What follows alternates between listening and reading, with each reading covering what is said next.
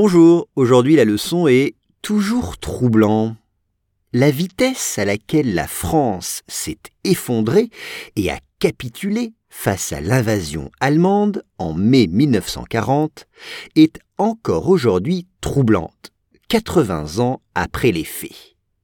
Once again, la vitesse à laquelle la France s'est effondrée et a capitulé face à l'invasion allemande en mai 1940 est encore aujourd'hui troublante, 80 ans après les faits.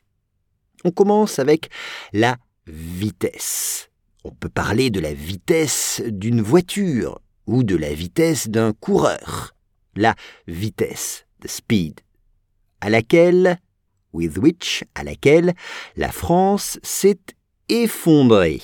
Alors, effondrée, c'est collapsed or crumbled. Effondrée. Elle a perdu d'un coup, tout de suite, rapidement.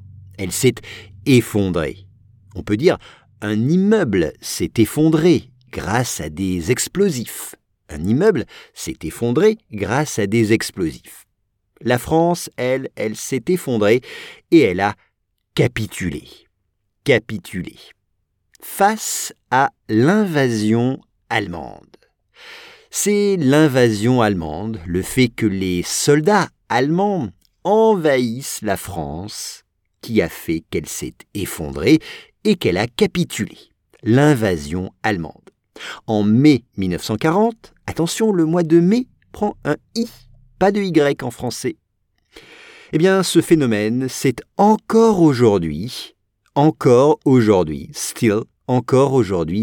troublante. La vitesse, elle est encore aujourd'hui troublante. C'est encore aujourd'hui un mystère, quelque chose qui pose question, qui est choquant. It's still shocking. C'est encore aujourd'hui troublant. 80 ans, 80 ans après les faits, après que la France se soit effondrée. 80 ans après les faits, facts, les faits. La vitesse à laquelle la France s'est effondrée et a capitulé face à l'invasion allemande en mai 1940 est encore aujourd'hui troublante, 80 ans après les faits.